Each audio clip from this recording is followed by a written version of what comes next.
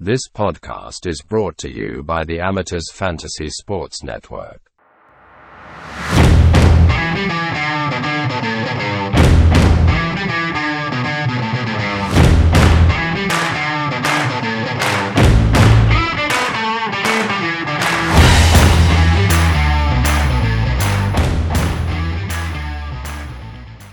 Hello and welcome to another episode of the NRL Fantasy Amateurs podcast. It's Mark here with Ryan and special guest tonight. He's been in his hotel room bed all week preparing, and we've got the NRL Physio flu game happening tonight. Brian, mate, you've risen from the dead and decided to join us. Mate, apart from the, back in COVID times when we had to have a week off when we tested positive, I've never had a week off work for sickness, and I've been off since last Friday, and I'm not going back till next Monday. So yeah, it turns out man flu is a real thing, and looking after kids with man flu has been a whale of a time. So I just can't wait for the footy to get started so I can actually do something while I'm lying on my back. Yeah, well, I figured you must have just been having a week off so you could get your super coach team like exactly perfect. I thought that's what it might be. I know that's what Ryan's been doing this week. I need more than a week, mate. I'd need a long time, I can tell you. Oh, boys, we're on a bit of a deadline tonight. So Ryan, I know you're pumped and ready to go, and we've compiled a list of injury sort of questions, and Ryan, it seems to me like maybe this year in particular, there seems to be a lot of like this. It's a really timely episode, I think. We've got a couple of questions leading into round one about some key guys, and it would be good to get some insights. Yeah, absolutely right. It feels like maybe this year more than ever, there's a lot of quite relevant guys, and I guess that probably includes Brian's man Tommy Gilbert, unfortunately for his Dolphins. So hopefully the Dolphins can go all right without him. Yeah, it's the people's team, mate. I think I saw you put up there, Brian, that there's 3 ACL injuries and we haven't even kicked an official ball yet, which is a bit frustrating. Yeah, it's not ideal. Early season, it seems to be pretty common. I think the ground's usually a bit harder, coming out of summer and stuff like that. So those forces going up through the leg are a bit more in these kind of cases. But just huge for the Finns. That was. I think I did a preview for one of the, I can't remember. Someone asked for like I think it was the league.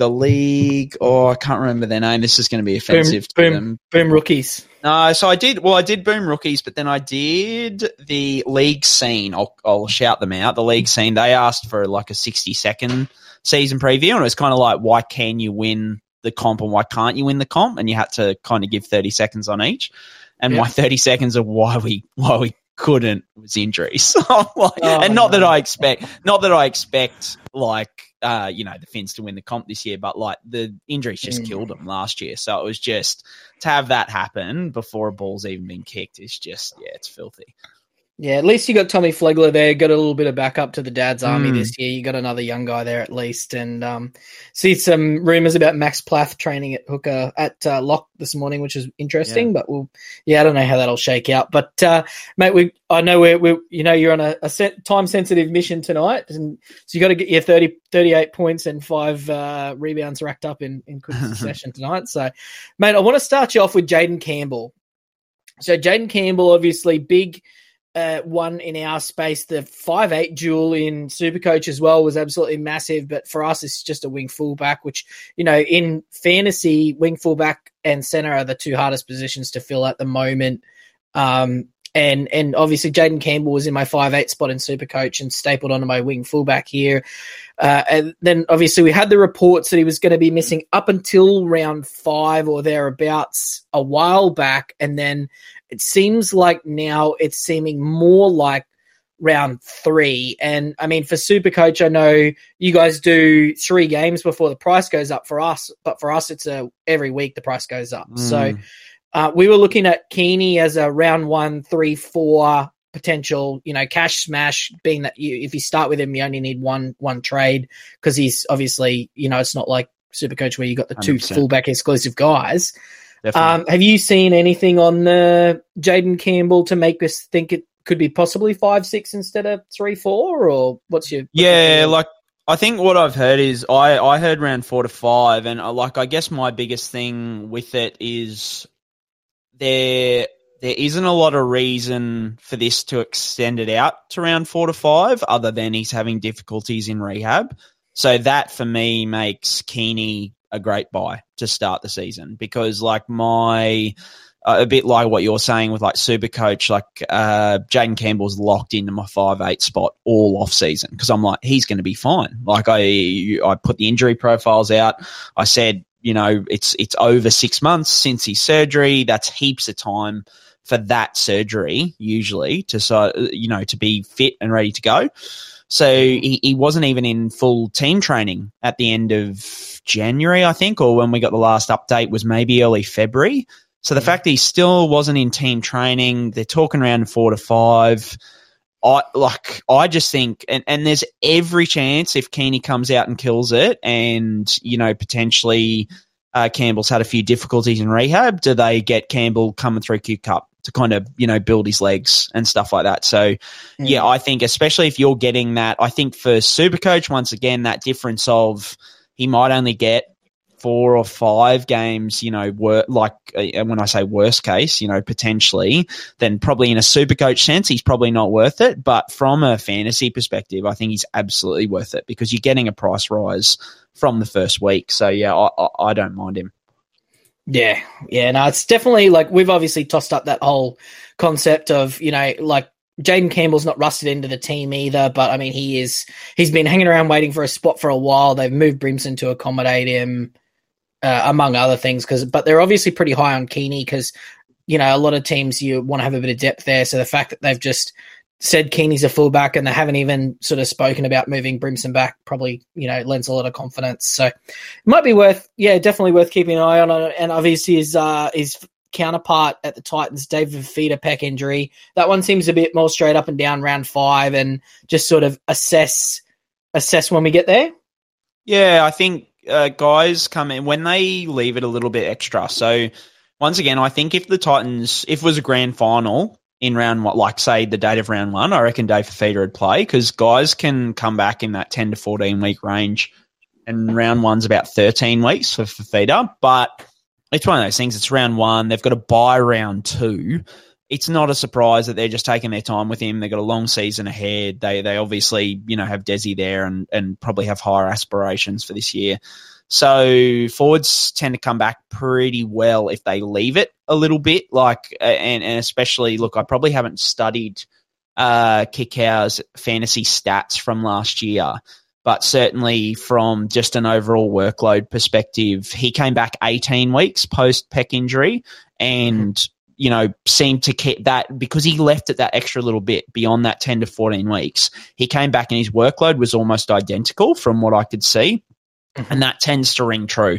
So if Fifita leaves it to around that round 18, 19, you don't really, week 18, 19 post, which would be around that round 4 to 5.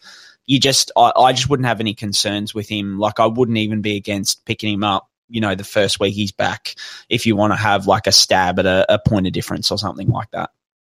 Yeah, cool. Yeah, now obviously no pressure to get him in round 1 as the most expensive edge player and great, but obviously for draft, there's some people that have sunk some draft capital into it. He managed to slip to like the 3rd round of a draft for me the other day. It was a shorter league. It was only 6 teams or something like that. But I mean, he's a top 7 or 8 scorer. So he's sort of been given the injury discount, which is someone that they usually tend to target is injury discount type guys in draft. Although sometimes you can run a risk there. So, quick one on Brendan Piakura. He's been named, looks set to play. That really low grade medial ligament injury doesn't seem to be too much of a stress. If you had to say in one word, do you think he's going to play 80 minutes? Would be yes or no in round 1?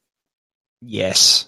If effectively whatever the plans were for him beforehand, which I think was to play 80 minutes, then I could see him. The only reason I'd see him rested is if it was a big blowout and they just went, let's just get him off. Because like a minor MCL isn't really a reason to change plans.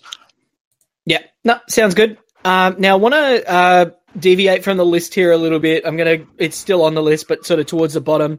I want to cover off on the 2 shoulder injury hookers, I'm going to call them, which is Jeremy Marshall-King and Reed Marnie. So Marshall King looks set to be an 80-minute or thereabout hooker again. Reed Marnie's a pretty consistent 80-minute performer, and it seems they want to keep using him that way. What we noticed with Reed post the shoulder injury, even the surgery, is his missed tackle count was really, really high last year and the year before. Obviously, last year was a mix of the shoulder and the poor dog's middle. Do you think that we can expect that just as a moving forward, any hookers, guys that make 45, 50 tackles a week, if they've had that shoulder surgery, that we can expect just that their defensive workload's going to be, a couple more missed tackles a game as a rule moving forward? Or is this just It's probably worse. It's worse when they're playing through it before they get the surgery, to be honest. Like, I probably would say that Marnie, if that was the case, it was his shoulder, then he's a bit of an exception to the rule, because when you expect to see it more, like Jeremy Marshall-King's a perfect example, playing through it last year. Like, his workload, performance, that kind of thing definitely dipped as he was playing through, that shoulder issue. Whereas usually you see hookers coming, or middle forwards, I should say, and I'll loop, whether it be hooker or a front rower, 4 to 6 weeks it takes them to kind of get their bearings again, coming back after a shoulder reco, but then they're usually pretty good. So if Marnie's kind of continue, I didn't really track Marnie all that much last year, I must admit, but if he's continued throughout the year, and I would lean towards it being more due to the dogs then, would be my lean rather than the shoulder, because usually middle forwards come back from these shoulder recos pretty consistently. Yeah, and that would be in line with it, Ryan, because we saw Reed Marnie 1.5 or less missed tackles pre-shoulder, and then he came out of the shoulder, went to about 3-point-something missed tackles a game, and then last year it was 5.8 missed tackles a game or something. So, yeah. Right, you've been pretty strongly theorising this was a Bulldogs issue. Yeah, absolutely. I guess when you're standing next to Kyle Oluwapu at lock, it's probably not the best when you've got big middle forwards running at you to make effective tackles.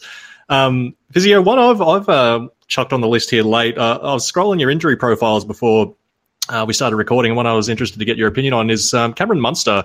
So obviously last year he had a number of things. He had the groin issue, the ribs, broken finger. How much do you think that affected his performances, and can we expect a bounce back year for Cameron this year?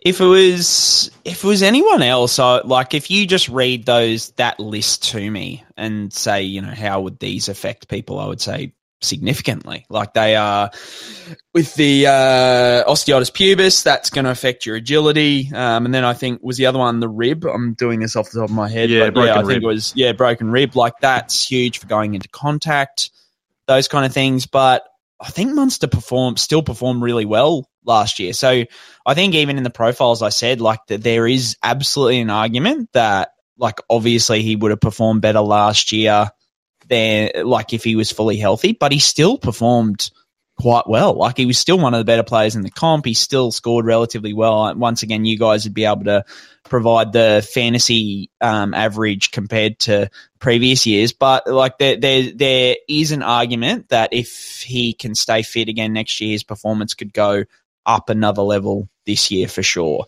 I just was shocked once I kind of looked back at his stats to see how well he played on paper when those were the injuries he was dealing with. It was because anybody else, I would be that's going to cut their scoring down 20, 30%. Usually, I would probably say, but with him, it didn't seem to have that much of an effect.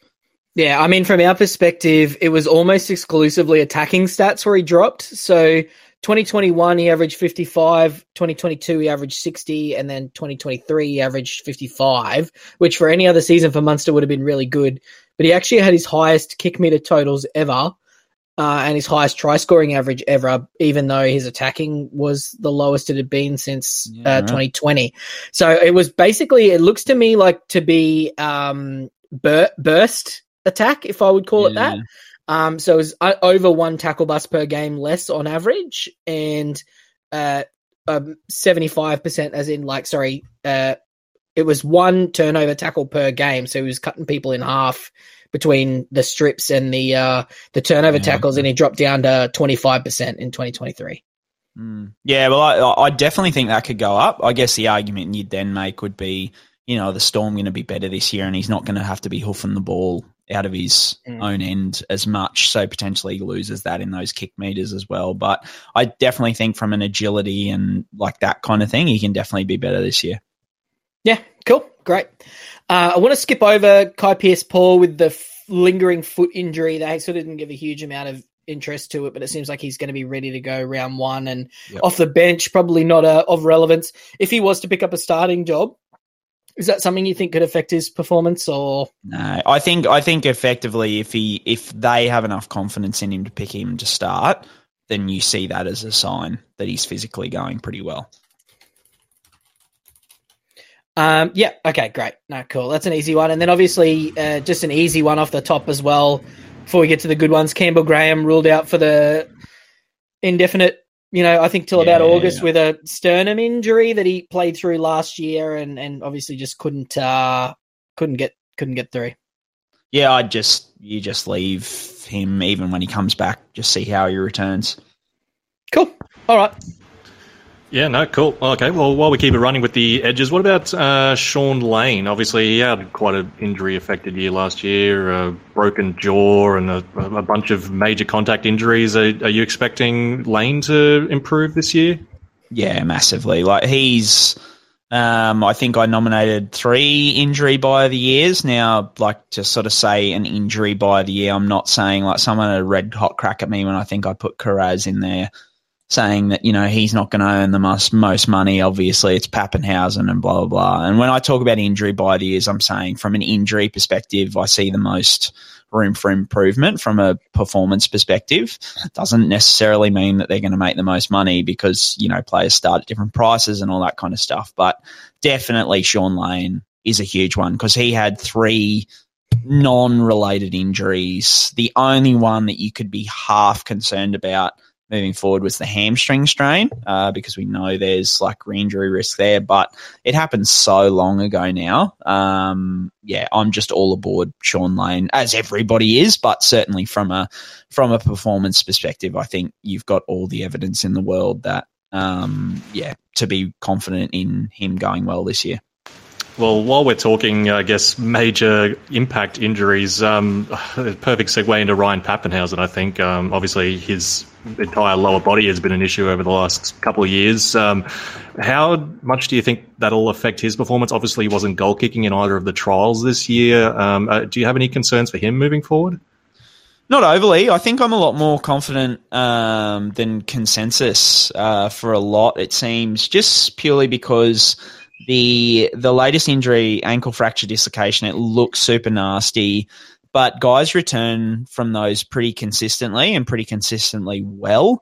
So I wasn't overly concerned about the ankle in itself. It was more the knee, just making sure, it was on the same leg as the knee. He had so many troubles with the knee, but all the reports that have come out, he's hitting, I think it was 94% or 95% of his speed, like his best ever speed,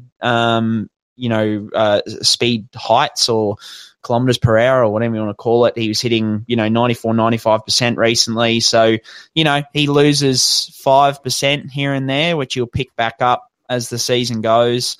So I don't have too many concerns there. I said in the injury profiles, I didn't really expect him to kick when he first came back. It's not a fitness thing. It's more let's just get Paps back out on the field. He hasn't played footy for however long. He doesn't need the extra pressure of goal kicking. If he's fit, my favourite saying is if they're fit to play, they're fit to kick more often than not, unless you're talking about like a groin strain or a hip flexor strain, something like that, where the kicking involves that extra use.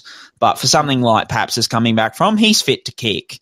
But why does he need to worry about it to get back? Just get him to focus on his game, getting back out there, getting mentally back into the game again, which is going to be such a thing to overcome. Like everybody's looking for the answer of when's he going to goal kick again. Like I'm not stupid enough and I'm not going to be, arrogant enough to sit here and be like, I think it's going to be this because of these reasons. It's literally just like, how's he feeling? Like, how's he feeling about it? How long does that take? Does it take a week? Does it take 6 weeks? Does Nick Meaney hit him really well? So yeah, it's not something that anyone could predict. If they get it right, they've just had a stab. So yeah, he could be kicking for round 1. He could be not kicking till mid-season. It's just too hard to tell. It's definitely one of those luxuries when you got a team that's got a couple of really, really good goal kickers and, like something like this with Pappenhausen. I know, like, when I did my knee injury, like ACL, MCL, coming back and doing any sort of exercise from that, the hardest part of the entire process was convincing my body that it could do the thing that I knew it could do, but convincing it to do it anyway. And, I'm only a 6th grade cricket player, let alone NRL level fullback. So it's going to take time. And at the end of the day, I'm sort of stuck in an awkward position now where I've discovered Jordan Rapana and I'm trying to work out if I'm going to not buy Ryan Pappenhausen. But I think you just dissuaded me from that. So I think that's probably a good idea. Fair enough. Now, I'm going to call these the Hammy brothers or the Hammy twins, but there's 3 of them. So we got Jaden Brayley, Ruben Cotter and Ben Trebojevic, who sort of more last year's hammy issues. Any concerns for those guys moving forward? And the reason why I ask is obviously Ben Trebojevic looking to try to steal this edge spot from another injured player in Josh Schuster, who obviously we'll talk about. But, I mean, Ben Trebojevic, he's had hammy issues. He's been pulled up from games plenty of times. Ruben Cotter got managed through last year. And then obviously Jaden Brayley, probably the least relevant, or definitely the least relevant of those fantasy out of the 3 of them. Yeah, Cotter not concerned. It's been ages for him. So, no real issues there. Burbo, definitely the one most concerning, but still, with all these kind of risks, you got to toss up risk versus reward, right? And what's Burbo's price in fantasy? Basement price. Yeah, you just buy him every day of the week because it costs you 1 trade to get rid of him. And you said we're going to talk about him, so I'll just talk about him. Like, for me, the injury risk of a Ben Turbo versus a Josh Schuster is just not even close. Like, you are going with Ben Turbo every day of the week, even though there is that elevated risk because of his hamstring history, because he's had multiple. But at that price, you just cannot pass up his upside.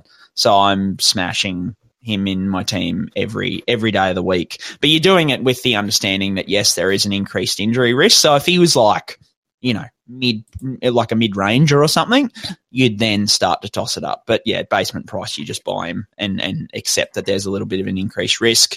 And then Jaden Brayley, I wouldn't go near it. He's coming back off an ACL, his second ACL on that leg. He now has a hamstring issue, which disrupted his preseason. Just no, thank you. Yeah. Yeah, well, I suppose while we're on the topic of Trebojevics and hamstrings, we've got to bring up the elephant in the room, and he's your man. You shout his name from the rooftop every year, and it's Tommy. How are you feeling about Tommy's prospects this year? I feel like you're going to be very positive. Obviously, he had a completely unrelated injury to the hammies last year. I think Tommy himself is getting sick of being asked about the hamstring. Are you all in on the Tom Turbo train this year, Brian? No, I think it's the same again. I think with I'm not concerned about the pec from last year. Like, that is what I term a footy injury, right? Like, that can happen to anyone. He's arguably less of a risk of doing it again now after having surgery, because those surgeries, they're pretty full on these days in terms of what they pin it down with and stuff like that. So I've never seen in my entire time tracking NRL injuries a rupture of a pec after surgery to repair it. So no concern there. But look, there's absolutely, just like Ben Trebojevic, there's absolutely concern with Tommy Turbo for a hamstring re-injury. I know he gets sick of getting asked about it, but it's because the history's there. But my argument always with Turbo is that the juice is worth the squeeze. Like, he just, if he can, when he's out there, I am not concerned about his performance. I am slightly concerned about a hamstring re-injury risk, but once again, he's gone and done above and beyond. He's run, I think the thing from Manly, which got me really excited, is he was hitting speeds faster than he ever has in his career in training with the GPS and stuff like that. So that kind of thing, like the best predictor for, I guess, reduced hamstring injury risk is hitting those top end speeds and hitting them consistently, because it's all about loading and, training the hamstring to deal with that load. So the fact that he's hitting those speeds is awesome, and good for, I guess, putting your mind at ease a little bit about that re-injury risk. So for me, look, I'm unashamedly a big fan of Turbo, and I love how hard he works even through those injury rehabs. He's a lock for me again. But once again, he's always someone I would rather have in my team. And then if he does his hammy, I'm only using one trade to get him out. Whereas if you don't have him and he starts lighting it up and you're like, holy shit, and you break apart your team or you do whatever to bring him in, and then he hinges it, you've then used two trades and you've completely stuffed yourself. So, yeah, he's just someone for me, once again, I think you accept that there is an increased hamstring injury risk. It's not huge because he hasn't suffered a hamstring injury in over 12 months, but it is still there considering his history. But, yeah, I just pick him every time. Sorry, I just want to pinch up. I'm going to go off script a little bit. I got another one that seems to be in the same basket, and it's not on the list, Brian, so I apologise. That's good. Mate, Brandon Smith seems to be in a similar basket where there's a lot of people that are worried about it, and I think it's just because he's just like one of those toddlers that just keeps running into the dining room table or something. Like, he just seems to, every time he gets tackled or takes a run, he gets up and he's feeling at something or whatever, and there's people concerned about the injuries last year. Obviously, he had the rib cartilage, and then what do you have, like a broken finger and then something else. Like, he seemed to have 3 random unrelated footy injuries. Do you have any concerns with Brandon Smith moving forward this year? I think it's more like a technical thing with him, or like a lack of self-preservation. Like, he just seems to fly into everything without much self-care. So I've written in injury profiles in the past that he does concern me a little bit in the way that he plays the game. It's a bit like, I think Josh Dugan was the one I used to talk about as well. It's just more like sometimes you just need to have a little bit of pause and sort of be like, okay, rather than just going in at this situation with my head leading out the front, maybe I don't need to whack this guy as hard and I can just bring him to the ground rather than trying to do that every time. So, yeah, I think there's absolutely an argument. I get it, because I think it is a technical thing with him a little bit at times. Okay. Yeah, no, interesting. I guess the next guy on our list here that we're going to talk about, Ryan Madison. So obviously he hasn't been cited this preseason. He's had calf issues and back spasm issues. Obviously, I don't know. For me, I feel the back spasm issues always give me a little bit of PTSD from Jai Arrow back in the day when he was throwing up halfway through a game and had the captaincy on him. Brian, how are you feeling about Ryan Madison? Is he going to be fit for round one, and is he going to be managed if he is playing round one? Yeah, there probably hasn't. We haven't gotten too much information on like the severity of it all. It's like, is he just, because to give Para credit, they've been really great with like their injury reporting over the off season, which is a blessing but a curse in a way, because sometimes it can be like, great, it's extra information, but you don't know how many dudes there are across the league dealing with these little niggling things across I think we found out the other day Brad Parker had been in hospital for 2 weeks at some point during the off season, and we didn't find out for like 3 months. And it's like, how do we not find out about that? Like, that is ridiculous. So it's not something I'm overly stressed about, to be honest. Like, I think if you like Maddo, you like him and you just pick him.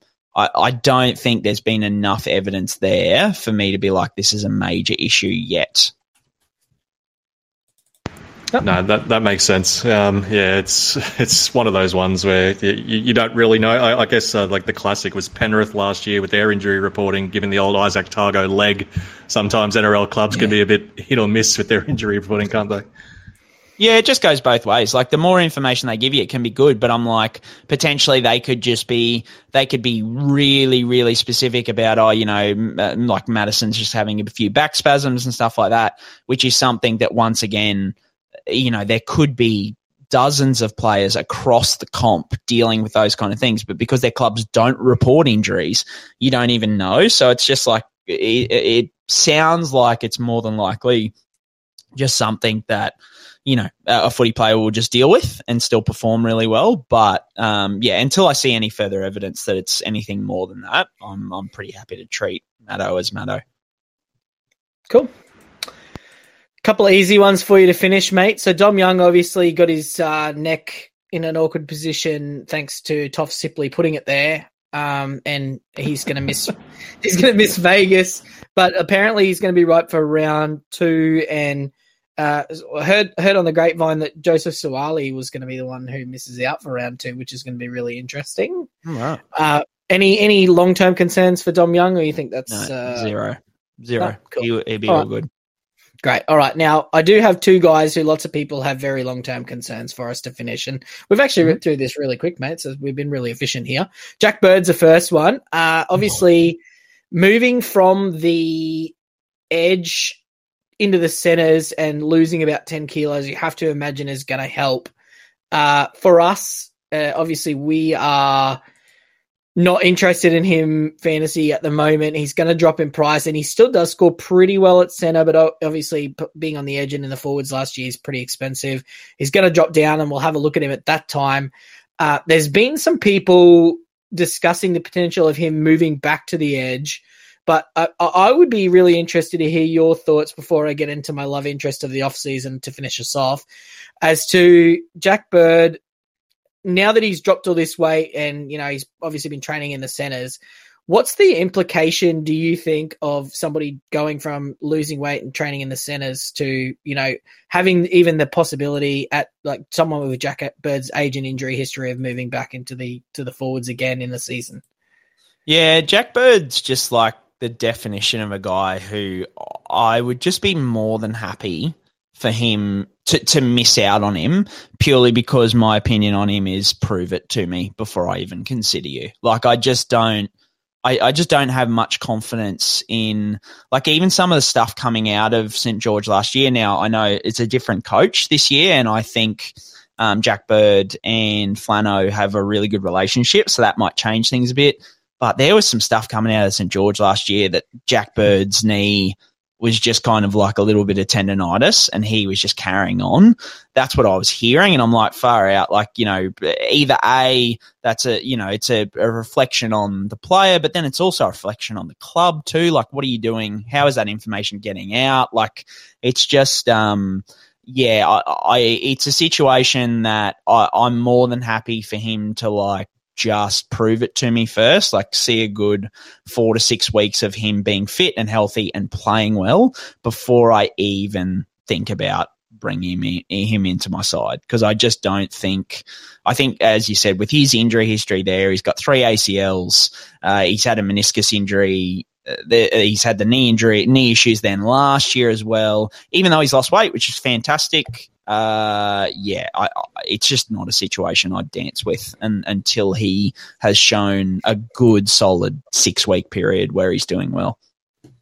Yeah, no, that's fair enough. Ryan, I have to apologize to you, mate, because we're going to finish off, and you've heard me wax lyrical about this guy for the last couple of weeks. For some reason, Brian, people seem to think that Jason Tamalolo is 47 years old. And he's actually not. He's only 30. He's over 2 years younger than Jack de Belin. And last year, he was coming off a rib cartilage injury that required him to have surgery. He was out for a number of weeks. He was obviously below his best. And I want to just give you the numbers on this because I really think it is an important quantitative approach as opposed to just the eye test. Obviously, we're not expecting Tamalolo to play big minutes ever again, given he is a 30-year-old middle forward and Ruben Cotter exists. But just looking at his games where he played a similar role to what we think he's going to play this year, which is sort of 40 to 59 minutes a game, so about 50 minutes a game, roughly. If you look at that sample there, we've got 100 games, roughly, since 2015.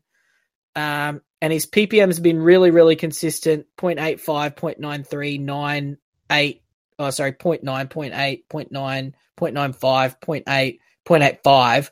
And then last year it dropped all the way down to 0.67, which was just massively lower than anything we've ever seen. The demerits were up, the attacking stats were down, the base was down across the park. In your opinion, do you think that Jason Taumalolo's drastic drop in PPM in 1 year where he had a knee cartilage injury was more than likely due to that knee cartilage injury or more than likely due to the fact that he's 30? And do you think he can recover if you do think it's the knee injury? I put in the injury profiles. I don't see a lot of evidence that it was the knee cartilage injury, to be honest, because he played through the cartilage injury for several weeks earlier in the year, which is when I'm like, that's going to affect you, right? But then he had it surgically fixed up. He spent longer on the sideline than was initially expected. Now, A, did he have setbacks during rehab? B, did they take it a bit conservative with his return to play? But then when he came back, that first game back, and I'm sure you as a Jason Taumalolo lover, you will remember this game, he absolutely killed it. Like, he had one of the best games I've seen him play in almost 2 years, which was just fantastic. And then, I had a look at his stats the rest of the year, and they just were bog average. His minutes average way down, and I'd love the way I put it in the injury profiles is I'd love to be able to say it looks injury related, but unless there's something that has gone unreported to the public that we haven't seen, I can't see it being the knee, because he should have come back from that extra time off. Then he showed us what he could do in that first game back, and then it just all seemed to drop off again. So I don't know whether it's his role in the team, like that's the way the coach wants him to be used. I don't think it's because he's 30. I think it's, it seems this downtrend in his overall role and performance has been since Payton has become head coach. I may be wrong in that, but that's certainly what my gut, it feels like, is that he just has been a different type of player since Payton has been on board. But yeah, I'd love to be able to say that it's injury related, but it didn't look like that because there didn't seem to be a whole lot of change pre to post surgery. At least from a base stats perspective, I couldn't see a whole lot of difference.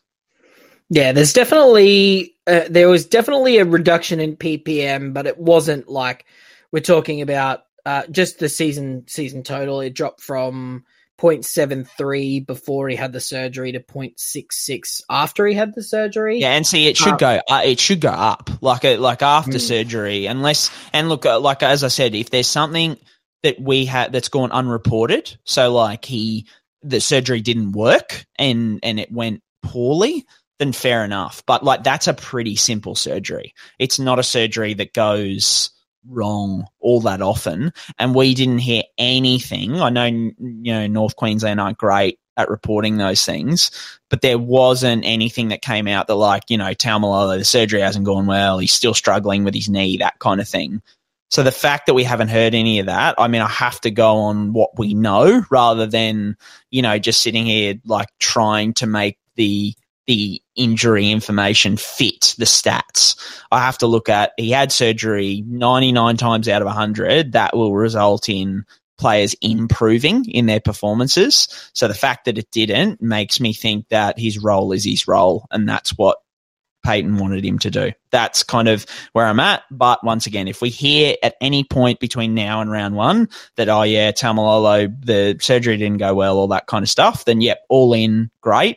But if not, then I think you have to assume that this is what they want him to be in North Queensland these days. Yeah. Well, I hate to tell you, mate, we're going to have to edit that last 5 minutes out because that's not what I wanted to hear. It doesn't fit the narrative. Doesn't fit the narrative at all. But that's what I mean, right? Like it's you've got like, I totally see where you're coming from because you're like, oh man, like he suffered this knee injury, and it's like you can absolutely make that fit a narrative. But I guess what I'm saying is like that surgery should improve everything. And look, Ryan, overwhelmingly it is a successful surgery. So it would just be like a 1 in 100.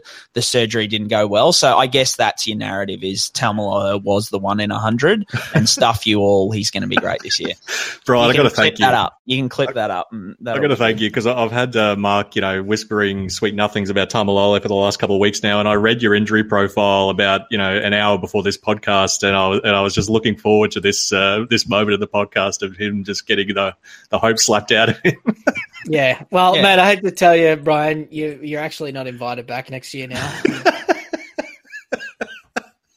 That's all good, boys. That's all good, boys. But before you run away, I know you got to do a draft in about 5 minutes. So I got one very last question for you, and it's a lighthearted one.